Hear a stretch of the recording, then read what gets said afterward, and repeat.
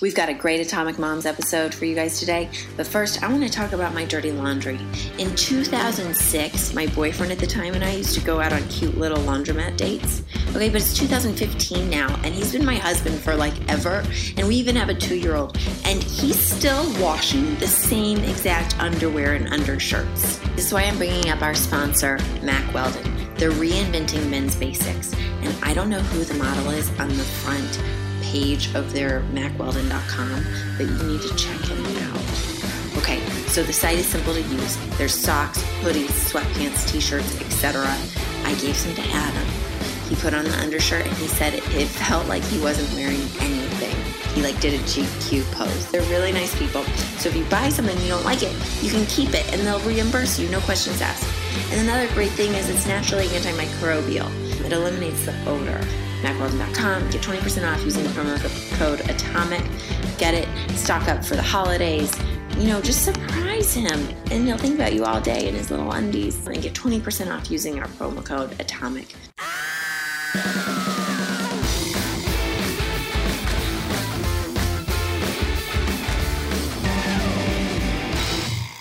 Hey, y'all. Whoa, the text just came out. Hi, everyone. It's Ellie Noss with Atomic Moms. We are a weekly podcast that celebrates the beauty and diversity of modern parenting. For those new to us, we explore the many different options we have when it comes to conception, birth, and raising a child. We laugh a lot. I do this kind of a really annoying cackle, and we get a little hippy-dippy and spiritual, and we often put our foot in our mouth. Is it? Ugh. I put my foot in my mouth often. Okay, guys, you get the point. So through the personal stories of celebrity guests, fancy pants experts, and the ridiculous escapades of my co-host Bianca Kajlik and myself, Atomic Moms leaves no stone unturned and no nose upturned. You can subscribe on iTunes and listen anywhere you can. Any app that you listen to a podcast on, we're there, and share with friends because word of mouth is everything for us, and we'd love to get our numbers up. So help us out in that way, and we appreciate it. Bianca is working her butt off on Undateable right now, so I'm holding down the fort. This feels a little bit like when your partner goes back to work after their maternity or paternity leave, and then you're with the baby and you're like, we both love this baby so much and we got to keep it thriving, and you're going back to work and how's it gonna happen, blah. It's gonna be great. I'm having so much fun on social media with you all. You can find us at Atomic Moms on Instagram and on Facebook and Twitter, of course. If you have ideas for shows, reach out. Tag a friend. Say, this is what I want to hear about. Get a little bossy. We love to hear from you. Today, I have a really special guest. His name is Ethan Sawyer. He is a voiceover actor. He is a certified Myers-Briggs specialist, which is the personality type thingy. He's also a curriculum writer and a grant writer, and he's been a theater director and a motivational speaker and a community organizer. But what really we're here to talk to him about is college essays. He's a college essay guy, and tons of people look to him for guidance for college essays. And you might be thinking, Ellie, my kid is 2 years old. What do I care about college essays? Well, a lot, because it's really about finding your personal statement. And that's for our children, but also for ourselves. And he's going to talk to us today about really sort of whittling down what our core values are as parents and as human beings. And he's also going to talk to us about how our personality types kind of drive how we behave and how we can be more empathetic with one another. And the craziest thing is he just spent a week at Burning Man with his 10-month-old baby. If you don't know what Burning Man is, look it up online. It's insane. I would never do it. It's scarier to me than a haunted house. It's thousands of hippies in the desert without a target nearby. So stick around. You're going to hear great things from Ethan Sawyer. We'll be right back.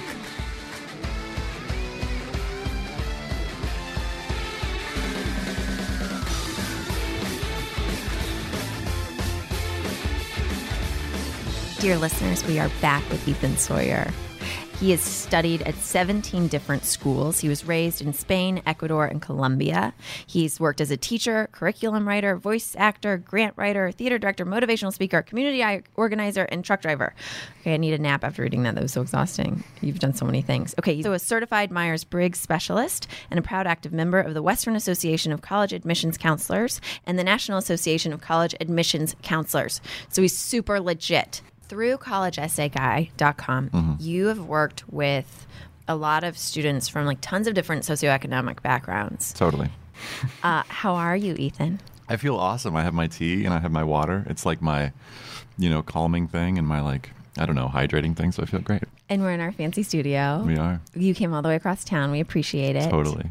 And you have a busy day. I do. You are a man about town. Yesterday, you were in Malibu? Yesterday was Malibu High School. Can we talk about that for half a second? What were you doing at Malibu High School? What do all the kids look like? Do they all look super rich? Are they super clean and like shiny? I bet they they have perfect pores. They're all tanned and blonde and they all drive Lexi. So yeah. Lexi, like multiple Lexuses. Yeah, exactly.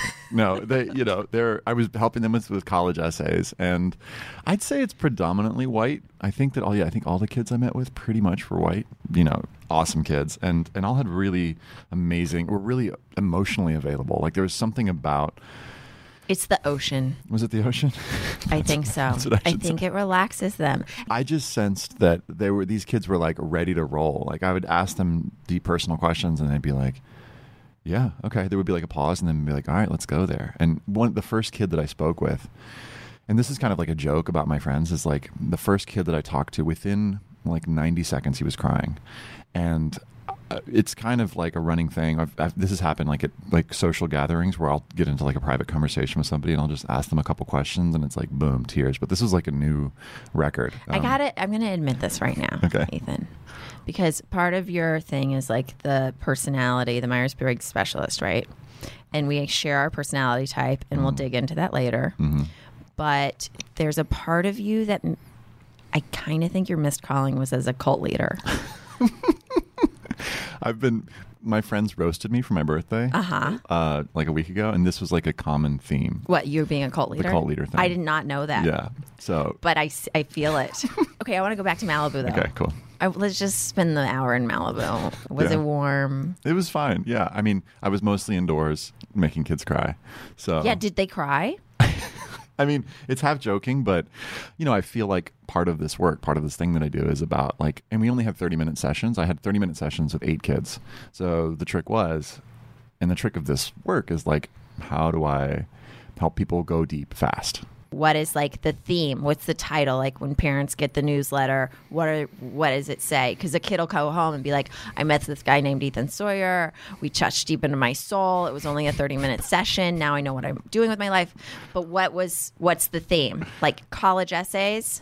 Which, by the way, is kind of like my dream scenario, like that I would have a 30-minute conversation with somebody and someone would say, that changed my life and I'll never see that person again, which is totally like #missionary kid. Yeah, because you don't want to see that person again? Well, because I think I grew up like being able to like learning how to make friends really fast.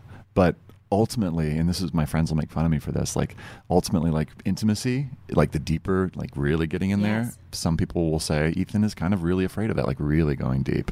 Oh, that's a really good point. My wife said that I'm an alien. This is at the roast. She said I'm an alien who's actually just like, I'm actually collecting emotions so that I can like show them back to people, which is kind of, that's like an if you really knew me, which is kind of like a scary thought. That's where the cult thing comes in, right. Like the alien part of it. Because I feel like there's a lot of cult leaders that are like believe that they're, aliens. It's like a really weird first impression. But go ahead. We'll go back to, I promise, guys, this man will get your kid into college and we will get all into that. Please don't promise that. Go ahead. No, you will. I'll promise it. You don't have to. I know what you're talking about, though, because when I had my blog after my tumor surgery and, I'd put things out there on the Huffington Post and I would get these incredible, like profound emails back about how much, what I wrote or a story I shared about, I have a great aunt Ida who's now 104, like how much that affected them and changed the way that they're living their lives. And they've all had really, the people that bother to write usually have had so much pain, and they want that connection. And there is that moment of like, oh, but now I don't know what to do. I'm so glad I helped or what I shared helped, but I don't. Now I feel like some sort of responsibility of helping this person and I want them to like move in, but I don't, you know what I mean? Like then it gets weird and I freak out. So can I Myers-Briggs you for just a second? Oh my God, yes. So, and what I'm projecting to based on our personality type, because I was totally dealing with this morning, is that based on your intuitive feeler, really, you know, tapping into people's emotions and being really empathetic and feeling what people are feeling, there's this part of you that wants to do something, but actually you don't have to do anything, right? Is that registering at all? Yes. But then if I'm not doing anything, then I'm sitting and I'm early to the meeting and I'm freaking out. What's my value and what's my worth? This is something that I struggle with even this morning. 2 kids email me and they're like, hey, I need help with essays. And I'm super swamped right now. So I was like kind of stressing about this on the car drive over here. And then I went, oh, wait. Boom. And I just connected them. And I was like, hey, you guys like help each other, you know? And I was like, okay. And that's the email that I just sent before you walked in. And I felt so much better. And I think that's part of what I'm getting better at doing is finding ways. And part of like the website is like creating free resources and telling people like, you don't need me. You don't need to rely on me to do this. You can actually do this yourself. And your website is collegeessayguy. collegeessayguy.com. Yeah. And so at Malibu, though, the title of your thing was... Sorry. So it's just, you know, come work with... It was just like a series of one-on-one sessions with the college essay guy. And some people know who that is and some people don't. Some people, like one of the students, I was like working with her and then I was like, here, you know, on my website, I've got this resource. And she's like, oh, you're this guy? And I was like, yeah. So that's starting to happen a little bit, which is kind of weird. Like I had a girl... Like well, kind of freak out. You're a guest on Atomic Moms. You have to be a BFD. She got it. I love that. This girl like actually approached me a couple weeks ago and was like, "Oh my gosh, you're Tumblr famous." And I was like, maybe my social media guy is Tumblr famous, but so that's kind of starting to happen where there are little people who are starting to recognize, oh, your social media guy. My social media guy. A different person or you? Different person. Okay. Yeah. Who's helping you. Yeah. Got it. Your social media person. Because you have so many different careers. Because I can't do everything. And that's something else that I'm really getting better at is trying to not do everything. How are you at that? I'm a disaster. Are you? But I always thought that my need to do so many different things at once, I thought maybe that was me trying to overcompensate from some lack of self-worth or something. Where are you in the birth order, by the way? I'm an only child with my mother and father. Mm-hmm. And then I have a very much younger half brother and half sister. And then I have 2 stepbrothers from my mom's second marriage. And then I got 2 stepsisters from my mom's third marriage. I'm an only child with 6 kind of siblings. Okay. And are they younger or older? One of my stepbrothers is older. And I think my stepsister might be like a couple months older, and that's it. Cool. So I'm projecting that as But for like 9 years, I was alone. Okay. So then what I'm projecting is probably not accurate because as an oldest sibling, like I feel certain responsibilities to, you know, to stand out and to support. Oh, I do too. Yeah. To stand out. Oh, because you wanted to feel. Just having like gotten lots of positive affirmation growing up. What's that? No, I'm kidding. My parents just freaked out. They're like, we gave you so much information. Well, I think that's part of sometimes what's running me is like that oh, you're doing a great job. Yeah. You're doing a great job. It's like my internal question. I loved the gold stars. Yeah. Am I still getting the gold star? Yeah. Yeah. But then I also think that it's just our person. What I found encouraging with looking up the Myers-Briggs thing is like, oh, this is just like a part of who I am. It's not like good or bad. It's just my personality type. Right. You and me and Oprah. Oprah's an ENFJ. Awesome. Yeah. I'm wondering, what can we as parents take away from what you're teaching these students? How can you make us cry in under 30 minutes? Great. I love this question. So I feel like at the core of this work, and by this work I mean like we're basically telling the stories of our lives when we're writing this college essay. But it's more than just getting into college. Like it's kind of like, so to answer your question more directly, the core of the work I think is identifying our core values. And by core values I mean like, here I brought a worksheet for you. I love homework. Yeah, I mean, good. starting in preschool, I asked my dad to make me homework. Okay. So I want you to just look at this, and I want you to identify like 2 or 3 really important values to you. And while you're thinking about that, I'm going to say something about this. Okay. So what I'm giving Ellie here is like this worksheet that just says, what do I value? And the way that I use this with students is I'll have them identify their top 10 values. And then after a couple minutes, I'll say, okay, now of those 10, choose your top 5. And then of those top 5, we go down to top 3. And then they choose their top value. And this is useful in a few ways. One is that I feel like by identifying our core values, in terms of the college essay, I feel like these are the things that are going to carry you through college and beyond. Like these are the ways that you're going to be, to add something to a college campus and beyond. They're also kind of this magic glue when it comes to identifying why a certain career is going to be good for you. So Ellie, while you're marking those that are important to you, I also want you to put a little star beside, like, if you had to think of like when you think about what your career is or, how you identify it, like how would you define, I know that's kind of hard because you do a lot of things, but when you think of like the super version of yourself, like, however you would label that or brand that, like, identify also just a little star, like qualities that you feel like would be useful in that career or in that field. And the reason that's useful is for students, for example, who want to be doctors, if they can identify 4 or 5 values that are like really core for their vision of a great doctor, what they can then do in the essay is start to identify, okay, how did I develop these core values? Like, how did these become important to me and when? Like, when specifically? And by articulating these values, we see lots of different little stories that by the end, when they say, I want to be a doctor, the reader goes, oh my God, you're going to be an amazing doctor because you've developed these values. So Ellie's done with her homework. So Ellie, While I was listening to you. I'm curious. That's okay. So I'm curious to hear just about, what are some of your core values for today? Like, what are some of those that you marked off? Okay, my core values.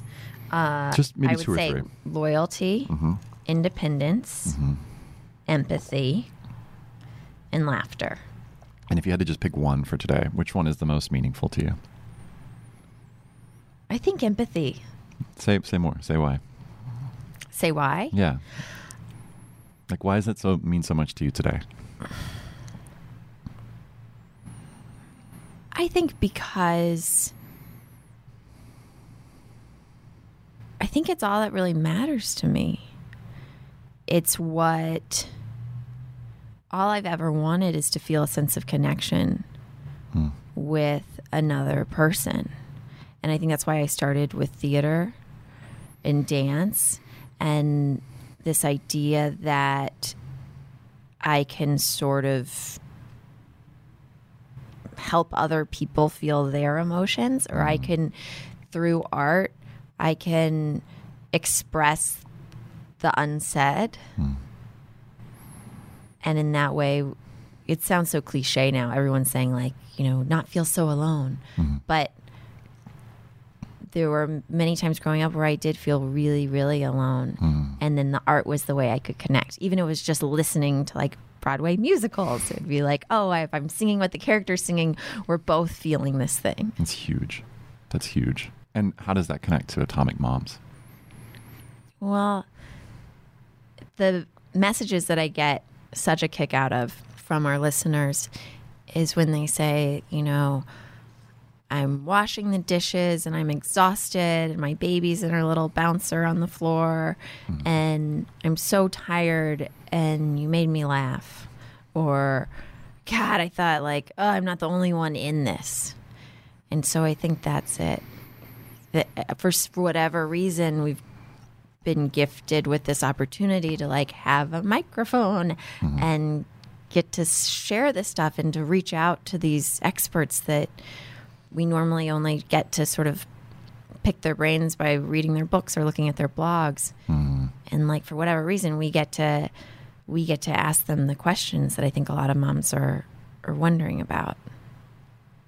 Did that answer anything? That was super clear. And you totally get the gold star right now. Yay! And what I mean by that is like, you just spoke like a beautifully organized college essay. Or like write this down, like record, take that and just transcribe it. And here's like the why behind Atomic Moms. Because I feel like you just like tracked like a core theme throughout your whole life and went like, and here's, and it was like super vulnerable too. It's like you connected all these like, core experiences together through this common theme. And then we're like, and then with a leading question, I was like, and how does it lead to this, right? And it was like, it's really clearly connected to this. So I'm just curious, like when you were sharing about that, like how did it feel? Like what was that experience like? 'Like, just sharing about this core value and how it's manifest in your life? Well, I was listening to you. I'm curious to hear. Just sharing about this core value and how it's manifest in your life. Just sharing about this core value and how it's manifest in your life. Just sharing about this core value and how it's manifest in your life. Just sharing about this core value and how it's manifest in your life. it feels good when I'm doing it, and then looking or like trying to think back on it, I'm like, I don't know what I said. Cool.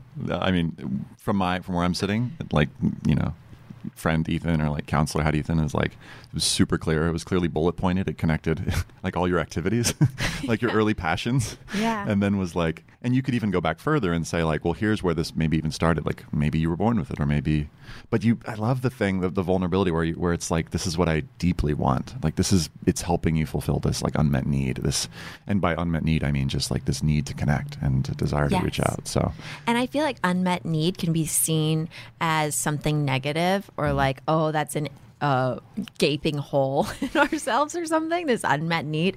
But I think if we can figure out what that is, it's such an energy source, because I have no problem driving an hour to come do these sessions. Do you know what I mean? Like I'm terrified of driving. There are a lot of things I will not get in my car for an hour to do.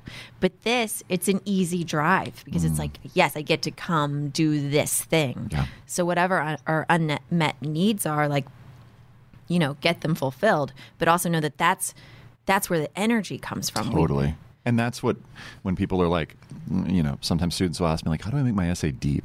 Like, you speak about your unmet needs and like the emotions connected to those. And it gives us this layer of, I mean, what I think is ultimately like vulnerability. And this is some of my questions and some of my language is coming from nonviolent communication, which basically puts forth that our emotions, like when we're in conflict with somebody or in conflict with ourselves, a lot of times that's based on some unmet need, some little part of ourselves that's like thirsty.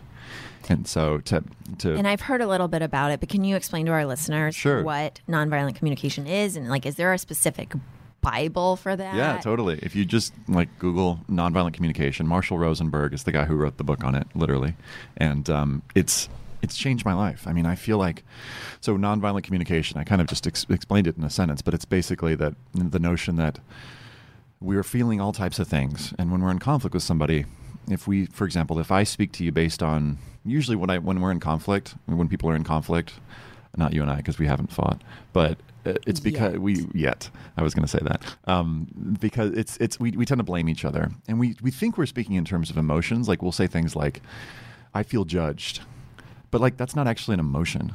Being judged is actually a value judgment, like saying that you are doing this thing to me. So what nonviolent communication teaches us to do is to tap into what we're actually feeling and to speak about it from a vulnerable place. Like, I feel scared or I feel sad. And then to connect that to a deeper, an unmet need. So like, for example, let's say we're in conflict. Rather than saying I feel judged, I might say like, I feel scared, Ellie, because I want to connect with you. Or like, I want to be accepted by you. And like, it's such a more vulnerable place to come from. And like, bringing that into like storytelling in terms of like the work that I do, it feels like what in bringing this work in now, I feel like this is kind of the answer to like, how do you make someone cry in like 90 seconds, is like, you just start asking them about their unmet needs. Oh my God. Our mothers will have like 500 pages for you. Right. Or, especially the new moms. Right. Suddenly there's so many new unmet needs. Well, sure. And so by articulating, so to answer another question that you had, which is like, how does articulating our core values help? And there's a worksheet on my site that's free download. People can just do this. And I recommend doing it and like talking about it with your spouse. My wife and I will like talk about our core values and why they're our core values. I think for me, like today, for example, I was a little stressed because I've got a lot going on. And I was like, okay, what would I tell one of my students? Like, what would I do? And I was like, let me just come back to my core values. My core values are like helping others. And I went, okay, am I helping others? Yeah, I'm doing this like week-long webinar. I'm good. Okay, what else? Like, I'm trying to think of what the other one was. It was productivity. That's one of or something like efficiency. And I'm like, am I doing that? I'm like, yeah. Oh, stability is a huge one for me right now. As a new dad, having an 11-month-old, like being financially stable is a huge one. Like, and so I was like, are we financially stable? Like, yeah, actually we're good. So coming back to my core values and like identifying those and like breathing into those and going, are my needs met? And am I fulfilling those values in my work and in my life? Yeah, so it gave me like a real sense of calm. It also gives me like a real sense of confidence when I can say to people like, here's what I stand for and here's what's really meaningful to me. I love that, because it's also about cutting out the crap, because there's so many things that pressure, like I feel so much pressure about so many things that aren't my actual core values. And I feel like so much about growing up is figuring out like what are my core values versus like what I was even raised with. Right. Because my parents' core values aren't always my core values. Totally. And so much of our friction ends up coming from that. But sort of being like, okay, well, wait, is that my core value or is that what I was raised with? Whose is that? Yeah. Whose is that? And why am I feeling that pressure? Because a lot of the times when I'm kind of being miserable is because I'm chasing after something because it feels like, oh, that was a parent's core value. And so another value of this and the value of the values is in decision making. Like when it comes to making a decision, it's really hard for me to say no. As an intuitive feeler, I want to say yes to things and please other people. One of the things that really helps me in saying no is there's something that Eckhart Tolle talks about in, I think it's A New Earth, but he talks about a high quality no. And a high quality no is really assessing what am I saying yes to instead. So identifying these core values can really help me see, okay, if I'm saying no to the student who needs help, it's because I'm saying yes to my own sense of calm, for example. And if I can really tap into that and own that other core value, it can help me, as you said, cut away the crap and make clearer decisions. I think it's such a hard thing for moms, like, because it feels like there's so many things coming at us all at once, or so many quick decisions to make, and then feeling guilty about like you can't make that third birthday party on a Saturday. Totally. Or you can't, like all of these things. There's so much guilt, man. Being a parent is just like one big boulder of guilt. Yeah, totally. For me, it is a guilt fest. The guilt comes like because I love my work. And I really love and want to spend time with my daughter. And so, I'm fighting that every single day. This morning, as I'm like hanging out with her I'm with her every morning from 6 to 8. And I'm like, I probably should check my email. And then I'm like, but I promised myself I wouldn't check my email. And so, that's for me, like where the daily struggle comes in is like wanting to be. So this is where the core values come into conflict, right? So I have a core value of like being present with my daughter specifically and connecting with her. But I also have this core value of like helping others. And so, it's not to say that like by defining them, we're able to solve everything. But I feel like I can more clearly understand, okay, what are these forces that are acting on me that are pulling me in these opposite directions? And then hopefully, act with more, awareness as I'm moving through the day. Can a core value also be like something that you've totally let go to hell?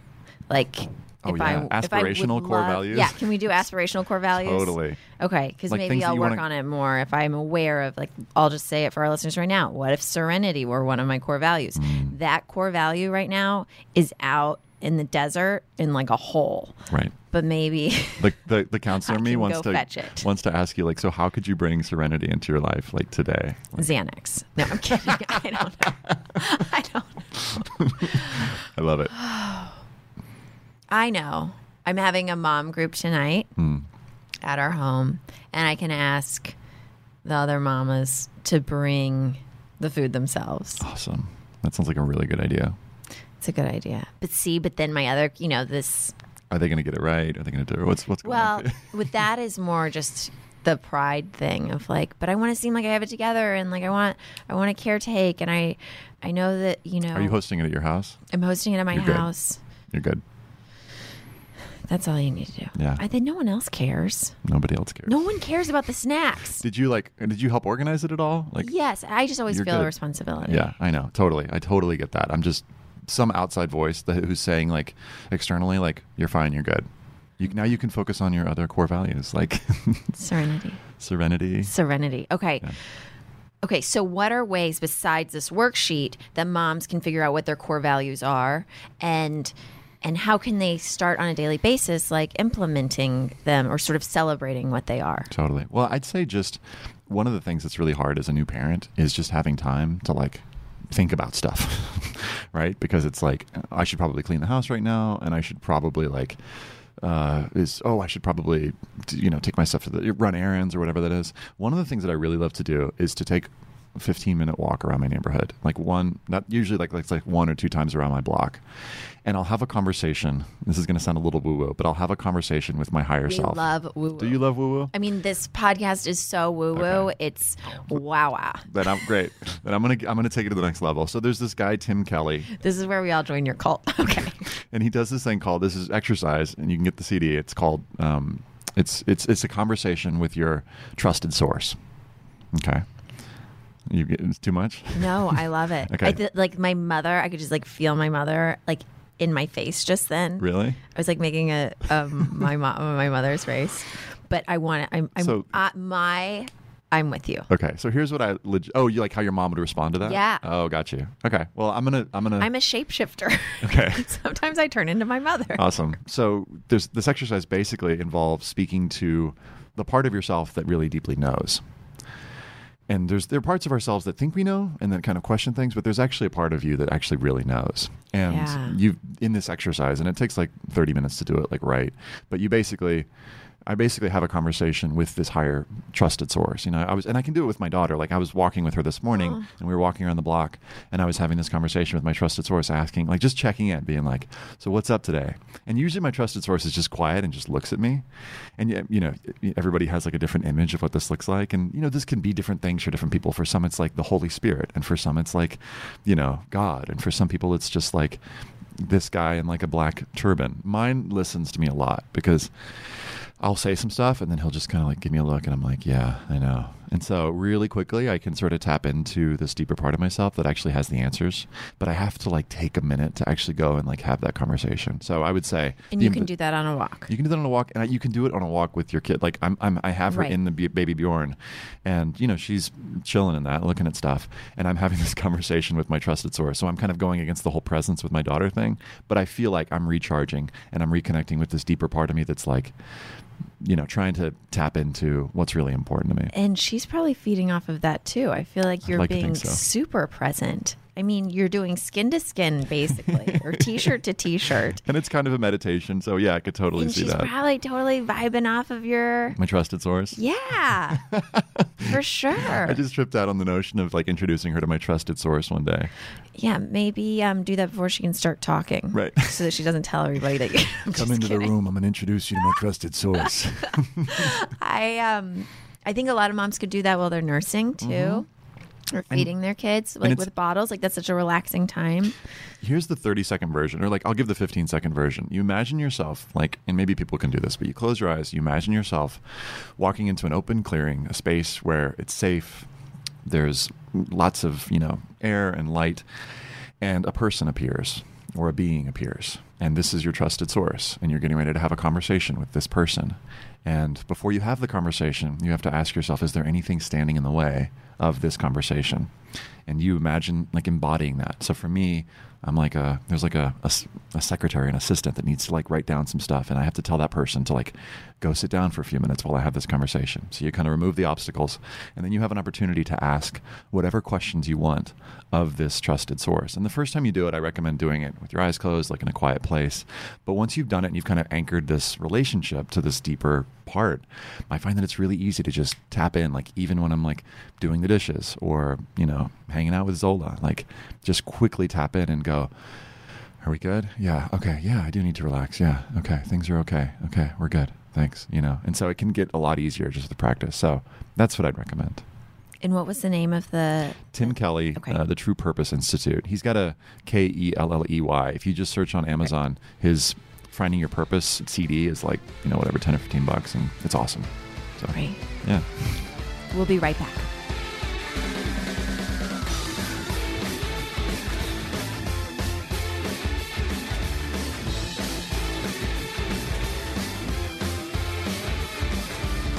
Can we talk about personality Yes. type? Can I do? So this is a surprise, but I brought your personality report. Oh, I love this. And I'm totally doing it wrong in terms of like, this is not like me delivering an actual Myers-Briggs thing. Right. There would be Okay. much more setup and context, but I'm just going to like throw some stuff at you and you tell me if it resonates or Great. not. Okay. So here it says that we'll start simple. So people like Ellie are usually warm, outgoing, and talkative. I think that matches. Okay. It says you make friends easily and you're often popular and well-liked because you're enthusiastic and cheerful. People say you have a gift for language and you're able to articulate your strong beliefs and opinions with tact. Is that true? Yeah. I mean, yeah, sure. It says, Ellie is quite empathetic Yes. and seems to know what other people are feeling. Yes. Tension, fights, or conflict make her very uncomfortable, so she tries to please others and make peace between her friends. Yes. Yes. Ellie hates direct confrontation and will soften her message or even avoid telling the entire hard truth if she feels she might hurt someone's feelings. Until I feel like I'm backed in the corner, and then I like, Let's do this. yeah. Then I have a mouth. Knives out. Okay. Yeah. But that's more family, like Yeah. go straight for the jugular thing. Creative and imaginative, Ellie may love learning, daydreaming, and entertaining others with her Atomic Moms podcast. With her many artistic talents, she has a quick mind and is good at putting ideas. All right, let's skip to the blind spots. Can we skip to the hard stuff? Let's skip to the hard stuff because our listeners are like, we don't give a shit about Ellie's. Okay, so tell me if this is true. That your blind spots may include not being a good listener or interrupting speakers. Oh, all the time. Okay. Hello. Exaggerating or not being completely accurate with facts. Maybe, but I think my husband would say that I exaggerate or I'm not accurate with facts, but I'm pretty sure I am. Like, I'm not a fibber. Okay, being too idealistic and setting unrealistic goals. Absolutely. I fail every day. Like, you give me a to-do, I will write a to-do list, and there's no way I can accomplish it. And I almost feel like I do that just so I would feel bad at the end of the day. This is why it would be fun to work with you and really tough because I have this thing too, and I've gotten pretty good at like creating healthy boundaries. But like I think you would totally trigger my thing where I'm like, oh yeah, we should totally do that. Yeah, let's create that thing. The other thing that I love about this is that it can help you. Bianca would be dying right now. It can help you figure out like what type of college that would be good for you. So like your college satisfiers, you would need to have have nurturing involves faculty, personal relationships, important to you, opportunities to develop your leadership skills, opportunities to help others, just great people to collaborate with on projects. That's great. That's what I went to Smith College, and I went there because the student professor ratio was like 20 to 1. Mm-hmm. Like it was crazy. Like we all knew our professors so well, and they were like, it was like we had smaller classes than in my high school. Awesome. Yeah. So when I read that, I was like, oh yeah, this totally makes sense for it. And I think that if parents can know what their children's personality types are, that they can help support their decisions more. Totally. Because they're not thinking, because sometimes you might think like, oh, well, my child, why is she playing it safe? And you're like, well, that's not playing it safe. That's just her personality type. Right. And it's a little bit tricky to do Myers-Briggs super early because kids are still developing their preferences. But you think high school, you can pretty much, totally. Like 14, 15, they start. It gets a little bit clearer the older that people get. You know, Myers-Briggs puts forth that we have these preferences that are innate and we just they come out. Now, sometimes as kids, we can, you could test them, and the Myers-Briggs isn't like, there's a different one that people can take for that. But basically, kids maybe test a certain way because that's how they're being conditioned, or that's how they're being taught How much based on does their conditioning come into play? Well, so I guess Myers-Briggs, the position, and I wouldn't say that I'm an expert. I would say that I'm like a really big fan. What do you think? I think that early on, it's easier to see I think the conditioning is a much bigger, it's not until we find ourselves, quote unquote, that we start to see like, oh, these are my preferences. And, they may not be my parents' preferences. And when we start to develop those, and that's one of the things I love about it, is that we can sort of start to identify like, oh, this is who I actually am, separate from, being a son or a daughter. Okay, for our parents who have older children, we're definitely going to dive into some more tips for college essays. But first, we want to talk about essence objects. And it's the same thing, which is good news. Like, this is the college essay step. So this is my favorite exercise, and it's the one that's the most efficient way to go deep fast. Okay, so you do this with your students. This is what I do with my students. And we can do it as parents. We can totally do it right now. We're going to do it on 1 minute version right now. So I want you to imagine a box. And in this box is a set of essence objects. Now, what do I mean by essence objects? Each one of these represents an important essence for who you are. So I'm holding one in my hand right now because I always carry it with me. It's a green pen. And this green pen, for me, I always grade my students' essays in green because I don't like to use the other color. You won't even say the color? I won't say it. I usually say that, and then people say, oh, red. And I'm like, yeah. But people know it's the other color. And I ask, well, what do we usually associate red with? Anger. Bad. Blood. You know what I associate red with? What? This huge, hideous couch that Adam had when we moved in together. So it's basically all bad up and down. And it like took a year for me to Right. get it out to the curb. Right. I use green because green for me represents room for growth. It represents nature. It represents, even our culture, red means stop, green means go. And that's the essence I want to communicate to my students. So do they know that I'm saying that when no, like not on a conscious level, but it's reminding me when I come to my work with my students that I want these are the essences that I want to imbue. Oh my God, we're both wearing green bracelets. We're also too. happen to be wearing green bracelets. Mine's a friendship bracelet from my wife. This is another essence object for me that she makes for me every year because she's totally my best friend. And it's like, renewing the commitment each year. Mine's a little raggedy because it's a year old. But that's another one. It just happens to be green. That's beautiful. Mine was given to me by Jill Willard, who was a guest on our show. Everyone should check out that episode. And it was about bringing more balance into my life. Awesome. And so that's a great essence object that for you, these are objects that represent something like a core value or something deeper. And so an aspirational core value. It could be an aspirational core value, totally. But that's like, yeah, what are you calling in? And for students who are writing their college essays, sometimes it's like, well, I don't have this quality yet, but that's why I want to go to college. Like I was talking to a girl yesterday who's like, I don't have community yet.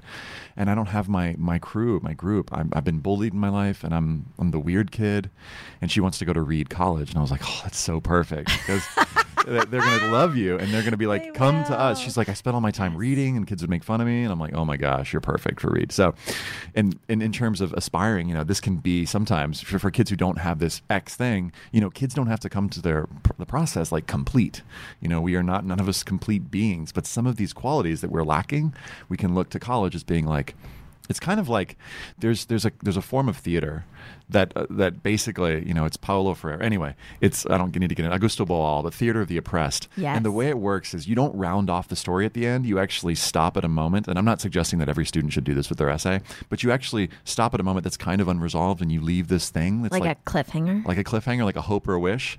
And I'm hoping that Reed can help is kind of like the imply at the end. So you kind of allow the reader to sort of, and I'm totally not recommending that everybody do this with their essays. I love it. It's kind of manipulative too. Because it's kind of like, I got to help save this kid. Here are all these unmet needs, but it's vulnerable, and you've got to make sure that you're expressing vulnerability, core values in the essay, all these things. And wait, really fast. Go. Do you, with the students, like vulnerability is a big thing, and obviously it's really important. But what do you do so that they're not too vulnerable? Look, I got so vulnerable saying vulnerable, I couldn't say it. What do you say to kids about sort of like protecting their stuff? Because sometimes, especially as teenagers, people will put it all out there. Yeah. Like everything out there. Right. And so how do you say like, oh, well, maybe this isn't, where do you find that balance to protect? Because self-protection is important, right? Or not? I don't know. I think it is. Bianca is more like just share everything. Well, it depends. So there's like the emotional level that we're talking about. Like if we were just talking as like, in brainstorm mode, where in that mode, I think let's go ahead and talk about it and let's get it out there. When it comes to the essay, I think that it's the core thing that you've got to demonstrate is, are you going to contribute something of value to a college campus and beyond? And so in demonstrating that, I think a good model way of thinking about it is if you've been through challenges, if you've experienced stuff, to think about it as like a 1/3, 1/3, 1/3. So all your challenges you've experienced, get them into the first 200 words, because that's really not why you get into college. You don't get into college because your parents got divorced, because you were bullied. You get into college because of how you metabolized the experience. Ooh, I love that. How you metabolized the experience. What did you do I think about of it it? as resilience. Like how, what did you do about it? And then what did you learn? And what gifts can you give from that experience? And those hopefully, so we see in the first third, like here's the setup. It's to feel the vulnerable like parts of you and identify what were those unmet needs, and then what did you do about it? How did you actually meet those needs? And then what have you learned through the experience? And it's that second 2/3. So if kids are worried, I'm worried about oversharing, or I think this topic is off limits, like honestly, not many topics are off limits. Like I have had students write about eating disorders. I had a student write about her cutting herself, and you might think, whoa, super edgy, not going to put it out there. But the question I ask students is, when parents are trying to help students, is like, has the student processed this enough to be able to write about it with some distance and to talk about those gifts? Right. Or are they still really in the thick of things? We can kind of go like, or do we have time to kind of develop it? Do we have like a couple months where the student can process this and think about other connections to their life? And then we like squish it up, because most students, when they're writing about their challenges for the first time, are like, and some 90% of the essay is like, finally I get to tell somebody this. Right. And then the last 10% is like, I'm hoping things get better. But it's like, okay, great, thank you. But let's move it up and let's talk about what did you do about it. And that takes a lot of processing. And so the student gets put in this position of like making all these connections. And so rather than reporting on their past, they're actually in the process of becoming. And what the essay is like a record of this becoming rather than a report on who I've been. Okay, and how could moms do that? Like, because I feel like we're Totally. Yeah, because we talk a lot on the show, kind of about like you can write in the mornings, or we just had an awesome fiction writer on, and like, Totally. she was talking about how therapeutic it was for her to start writing when she had little kids because there's so much time alone. So Totally. like, how can we start kind of exploring our stories? If you Google the word interesting questions, you'll find a blog post that I have called 100 Brave and Interesting Questions. You also put them as Facebook posts, and they always wig me out. Don't you? You put sometimes interesting questions as like on your Facebook status update. So, for example, 2 weeks ago, I posted like because I'm writing for the book. I'm writing a book that's coming out in the spring. And what's it called? It's called College Essay Essentials. And Can I get a signed copy? Totally. Can we do a little giveaway? Yeah, totally. That would be awesome. Yeah. But in terms of the one of the qualities I'm talking about is vulnerability, and I watched the amazing Brene Brown. Right? Brene Brown. She's got a new book called Daring Greatly. I was listening to it on my way here. Awesome. We're like the same person. Oh, yeah. So she's from Houston. Awesome. I always tell our listeners when someone's from Houston. Awesome. It's so stupid. So I'm writing about vulnerability. So yeah, I asked this question out on Facebook, what makes you vulnerable? And that was so much material for my friends roasting me because they're like, oh my gosh, Ethan. But anyway, so to answer your question about how moms can use it, like what we need, I think oftentimes I find myself suffering in conversations because the questions just are not that interesting. Like we end up asking like BS stuff like, so what have you been up to? Yeah, like informational stuff.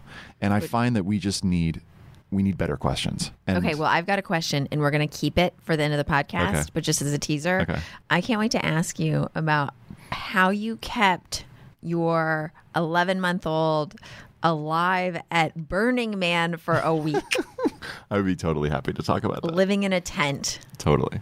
Okay, we're going to talk about that at the end. Okay, so getting back to questions, better questions. Yeah. So I had a friend who was like, I'm having trouble connecting with people at parties. And I was like, well, what questions are you asking? He's like, what they do for their living, how they're doing. And I'm like, you need better questions. So I think created he needs this a better list. drink in his cup. This is a guy who drinks too, but I'll let him know that. So you could just drink, or like, so if on this list, it's questions like, interesting questions like, Ellie, what's your actual superpower? Oh, I just like judged myself so Did you? hardcore. Oh. I did. I went straight to like a shot at myself. Oh. I said, I was in my mind, I go, invisibility. And I was like, well, that's a shitty thing to say. Well, how does that serve you? Invisibility? Mm-hmm. I guess it keeps me out of trouble. Okay. But I'm not invisible You're not. at all. You're very visible. I'm very visible. My superpower, Your actual superpower. What are you awesome at? I would say again, empathy. I'm noticing a theme. I am too. Or repetition. But yeah. That's what a theme is, right? You're right. I'll say the negative version, which is repetition. I know. Okay, yeah, empathy. Anyway, so I love what that just watching your face And like, getting people watching- excited. And you know what I'm really good at? What? Here's my superpower. Okay. You talk to me about something, I can tell you like what you should do with it. I can pinpoint super what intuitive. the actual special thing. You know what my superpower is? Figuring out what other people's superpowers are. That's my superpower. Okay, this is helping people realize their potential, right? Yeah. It's like, and I come back to this Myers-Briggs thing. And by the way, we didn't explain it earlier, but Myers-Briggs is it's basically a system, it's a personality assessment that was based on Carl Jung's work. And by the reason we talk about it so much, we're both kind of geeks for it, is because, well, I'll speak for myself, that I feel like it can help us You can throw me in. Okay. I feel like it helps us, one, connect with people. Like, I feel like I know like 1,000 things about Ellie, just knowing that we're the same type. And it also helps me, and we can talk about this in a few minutes, but it helps me in my work know how to work better with students. And it also helps me to understand like my relationship with my wife better. it helps me understand my relationship with my brothers better. And so I feel like in terms of our family dynamics, I do less judging and thinking, oh, that person's wrong. And actually, oh, that person is just processing information in a different way. And talk about empathy. Like, it really raises my empathy when I know that somebody is actually just, has a different mechanism for making decisions that's different from mine. Come back to that in a second, but I want to finish this thought. So in terms of these questions, I feel like we just need better questions. And so I guess the tip I would give for moms is like, check out these 100 questions, and then just in each morning, like, just write on one of the questions. Like, do your morning pages, your Artist Way stuff, but just grab a question that feels exciting or interesting to you. Like, one of the questions that I love is, well, this is more for guys, but like for men, what would you do differently if your father were dead? Wow. Yeah. Another question I love is like, yeah, right? Yeah, that's really good. Another one I love is and that comes from, I think, David Data, actually. Like a quote. Who's David Data? He's a great thinker. He talks a lot about relationships and male and female dynamics and stuff. Another one that I love is, what's the toughest decision that you made this year? What's the toughest decision that you made today? That's a great quality of life question. Like, was it like pumpkin spice latte or like... You know what I mean? And like other people in other parts of the world, like my dream would be to just go around the world and ask people this question, was I going to feed myself or feed my children? Let's do it. Like, I'm sensing an Atomic Moms documentary series. Yeah. I love the way your brain works. What? I'm just like, let's do it. Yeah, awesome. I think it would be and I think it would be like, we'd have to crowdsource it too. We'd have to just invite people. So in terms of these questions, like I feel like sometimes we just need a little bit of outside stimulus, because it's hard, for example, it's hard for me to like sit down and just write what's in my head. Like that feels kind of like aimless and not super. So having just like self-indulgent. Having a specific thing, and then how it can connect to, therefore, what do you do with that?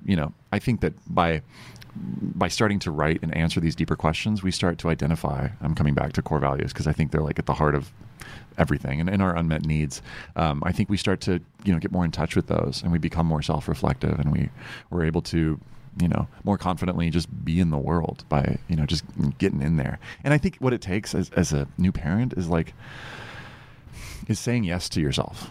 I think that when I talk to my wife about this, is like, we have to find ways to say yes to me, like to look out for ourselves. And yes, our child is going to be there and is super important, but we have to it sounds cheesy, but take ourselves on dates, even if it's like a 5-minute date. Yeah. I just recorded an interview with Tony Hale, and like self-care came up a lot, and it's so important. And I think there's nothing sexier than a dad talking about self-care, because I feel like that's so rare. I mean, moms never seem to do it, but we're always talking about how we should be doing it. But I think so many men never discuss it because it feels so almost feminine or self-indulgent to sort of take care of yourself, because you feel like you have to take care of the rest of the world. Yeah, I definitely have felt, especially becoming a dad. And when we found out that Veronica was pregnant, my friend Rizzo calls it baby racing, where you basically start to like, oh, I got to make a ton of money right now. Yes. And like working 3 times as hard. Right. And everything. And so, my husband totally experienced that. Yeah. So I'm just coming back to like in the last few weeks, like starting to feel a little bit more balanced. And it's having conversations with my wife and her saying like, I need more help. Like, be with the baby, and me going, okay, so the new game that I play with myself is, okay, I want to spend 2 hours with Zola in the morning because that sounds awesome. And then, okay, how can I be more productive and more efficient in the rest of the day? And it actually, I can do it and make it work. But another thing that my friend Laura says that I wanted to mention is that we talk about self-care a lot, and I feel like that's super important, but it's also really important to have fun, like actual fun, not like taking an extra 30 minutes in the bath, but like having like that extra margarita, and I hear you. You know what I'm saying? Like I did that last night, and I was like, this was my self-care. Like I made myself a margarita. Okay, so having fun, we got to talk about Burning Man. Okay. First of all, explain to our listeners what Burning Man is. I know it as a series of photographs I see on Facebook once a year, and because I have a friend who lives up the street who takes a van, what I imagine is a bunch of naked people painted, and they create a crazy city, and there's really cool art, but everyone has really dirty feet, and it's really far from civilization. What is it really? So it's anything that you want it to be. And by that, I don't mean to be like kind of like sneaky, but I mean that many You're a people sneakster. leave Burning Man with different experiences. And so for me, like in my early 20s, because we've been going for like 12 years now, my early 20s, it was like, here's my opportunity to see mind-blowing art and to dance till dawn and to just, have my mind blown with connection, with seeing people. And as I get older and older, it becomes more about, there are tons of workshops and experiences there to, opportunities to really connect, to do amazing meditation and yoga, etc. So Build your cult following. to build my cult following. So we have a cult. kidding. No, it's funny. We had a group that we camped with, and they were kind of party a little bit more. And so we formed this other group called Listen, and our camp is about helping to anchor a space for radical intimacy. And so we create. That sounds like orgy to me. Does it? Radical intimacy. There's- I'm just there's saying totally what an a orgy few dome. listeners are thinking. There's totally an orgy dome right down the street. Really? But what we're What's the name about- of that camp? That's the orgy dome. It's literally called the orgy dome. And do you want me to tell you some stuff that's there, like some shocking stuff? Sure. But I also are there showers there before I even know? No. Like, are they just people are just stinky? Well, and they're having orgies. The desert kind of wicks away the sweat, so it's actually not too bad. But that's one of the great things about it. It's kind of a high bar. Like it really has to be. You really got to like push to get out there. And once you get out there, it's sort of like, okay, you're at yeah. the. How far of a drive is it? It's like from LA, it's like 11, 12 hours. 12 hours with a baby in the car. Oh, you want to know about that? So, okay. I so here's what don't. I'll It's say. like it's so awful. I can't even. You drive 12 hours We to drove get to through the the night. desert. We started at 7 p.m. when we put her down. So she slept from 7 to 6. We stopped in Reno, right? How does your wife? Okay. So she's sleeping through the night. We did the #Ferber method. She's sleeping through the night. Do you know what I'm talking about? No. The Ferber method. Here's like real mom talk. So Yeah. my wife and I did a bunch. Well, she did most of the Ferber research. method is like what You is that? go in Cry it every- out? You go no. You go. Well, they cry for a little bit. You go in after Yeah. 10 minutes, after 12 minutes, after 15 Right. minutes. Soothe them. You don't pick them up. You let them go back Right. to sleep. That's what we did. It's hell for like 3 or 4 days, And you then know. it's great. It's hell in like Merlot and like Scrabble, speed Scrabble. We played Scrabble and drank Merlot while she was crying. See, there you go. But my rationalization for it was always that she's going to cry so much more throughout a year Right. if I drag it out Right. than she will in those spurts See, in a few days. There's a high quality no right there. Is like what I'm saying yes to is I'm saying yes to the peace and calm that she's going to experience for the rest of the year. So There you go. My high quality no. I love it. I love it. Okay. So we Reno. we did Ferber method So that she sleeps- sleeps through the night. So Right. she goes down at 7 and she's up Yes. at 6. So we woke up, did our Trader Joe's run, and then rode into the desert. And she was super like, wow. I mean, that's her. She has 2 words. Hi, or she says really hi, and then wow. She goes whoa. And so we pulled in. She's 10 months old, and she's just going whoa, and. It was kind of amazing at first, and we're like, wow. And everybody's like, oh my God, I can't believe you've done this. Thank you. And so part of us felt like, okay, this is crazy. We're doing this intense. were you the only? How many babies were there? Our really close friends brought their 1-year-old, Yeah. who just learned to walk. So we brought So Radical Intimacy tent has 2 babies. has 2 babies. Camp Listen had 2 babies. Oh, Camp Listen. And everybody, it's fine, you can do that.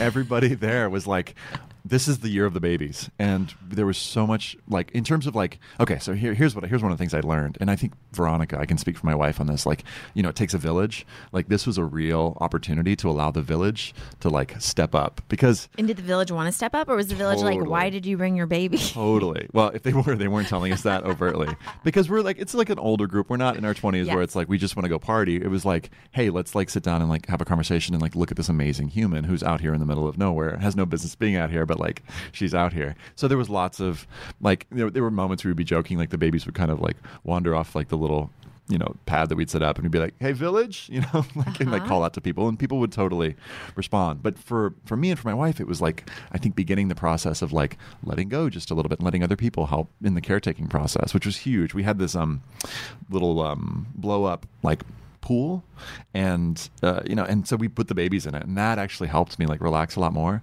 But one of the things that I really noticed more than that, I was able to like sort of, one of the things that Burning Man does is it strips away a lot of the technology and everything, so you can really feel your feelings. And one of the ones that I really felt was how when I'm talking to someone, if Zola is in the room, like 30% or like 50% of my energy is right there with her, right? So I'm not actually fully having a conversation with somebody. And just noticing what percentage of my attention was able to be fully in the conversation was really enlightening, just to kind of track that and be aware of that. And how do I manage that? And I'm still, figuring that out. I always feel so guilty. Do you? Because I have my best friend Claire was in town from Portland, Claire, and she was a guest. Everybody check out our Claire Coffee episode. She brought her amazing son to our home, and half the time I was making sure Sabrina didn't kill the baby, right? Because she's 2, so she doesn't, be gentle, yeah. and then half the time I'm you're kind of letting them duke it out like gladiators. Well, like, hey, what happens happens. Right. Survival of the oldest. Yeah, that's what it's like at that age, right? Right. Half the time, I'm trying to catch up with my good friend, and I notice, I'm feeding Sabrina stuff that I normally wouldn't feed her because I don't have the time or the focus. I thought you were showing off with foods. No, see, I'm the opposite. Suddenly, she's eating the leftovers she had for lunch. Right. And I'm hoping my friend doesn't notice, right. and I'm hoping Sabrina doesn't notice. Right. But it's hard for me. I'm such a good mom when I can dial in, and when I have company over, I'm not as good at it. Yeah, conflicting. I have values. conflicting values. Right. Ooh, there you go. You're right. That's it. I want to say that as 2 theater kids, this is the basis of drama, because drama is competing loves. Love for being present with my daughter and taking care of her. Love for connecting with Claire. And when those come into conflict, that's how drama. That's all drama everywhere, right? It's so 2 things that you really love being pulled in 2 directions. I love that, because I always think of conflict as a negative thing when actually it's just competing loves. Competing loves. I love it. We just totally just redefine conflict.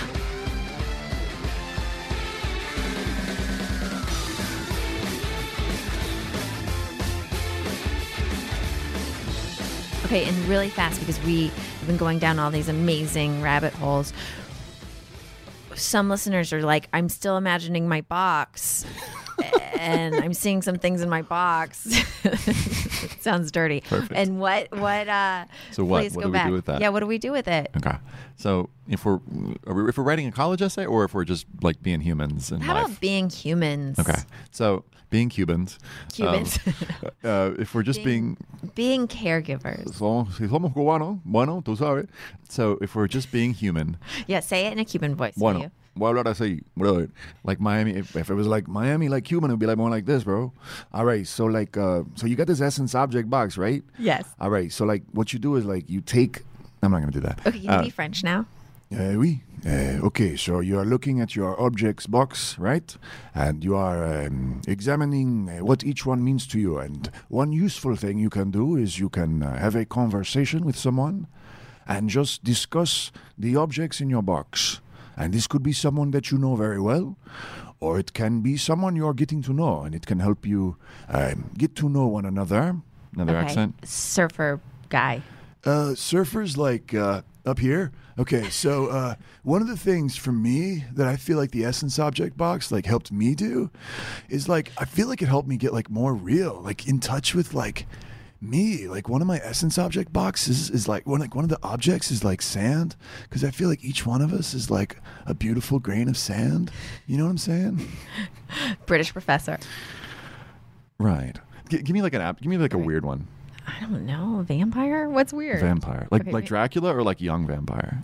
I don't know. Dracula. Whichever you want. Dracula. Oh, that's good. So, speaking of this object box, yes, one of the essence objects for me is blood, because it is life-giving, and it is also something that you can put on anything. You can put it on chicken, or it's getting a little French. And how does it help me?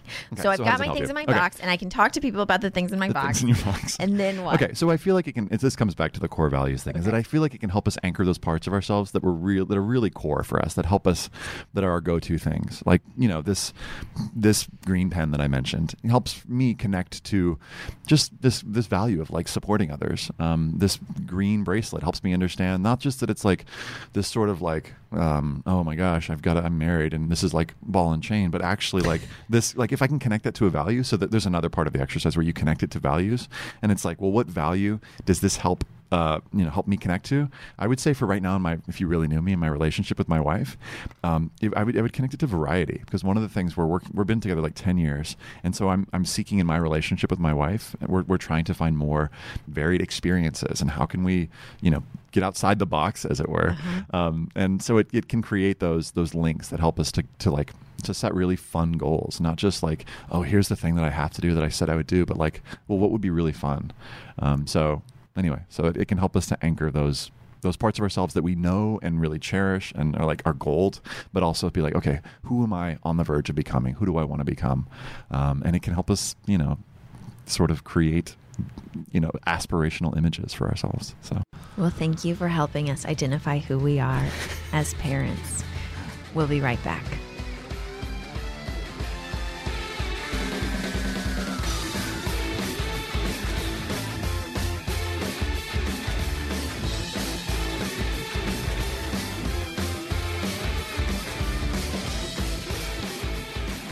Okay, guys, that was so much fun. I'm staring at this worksheet. What do I value?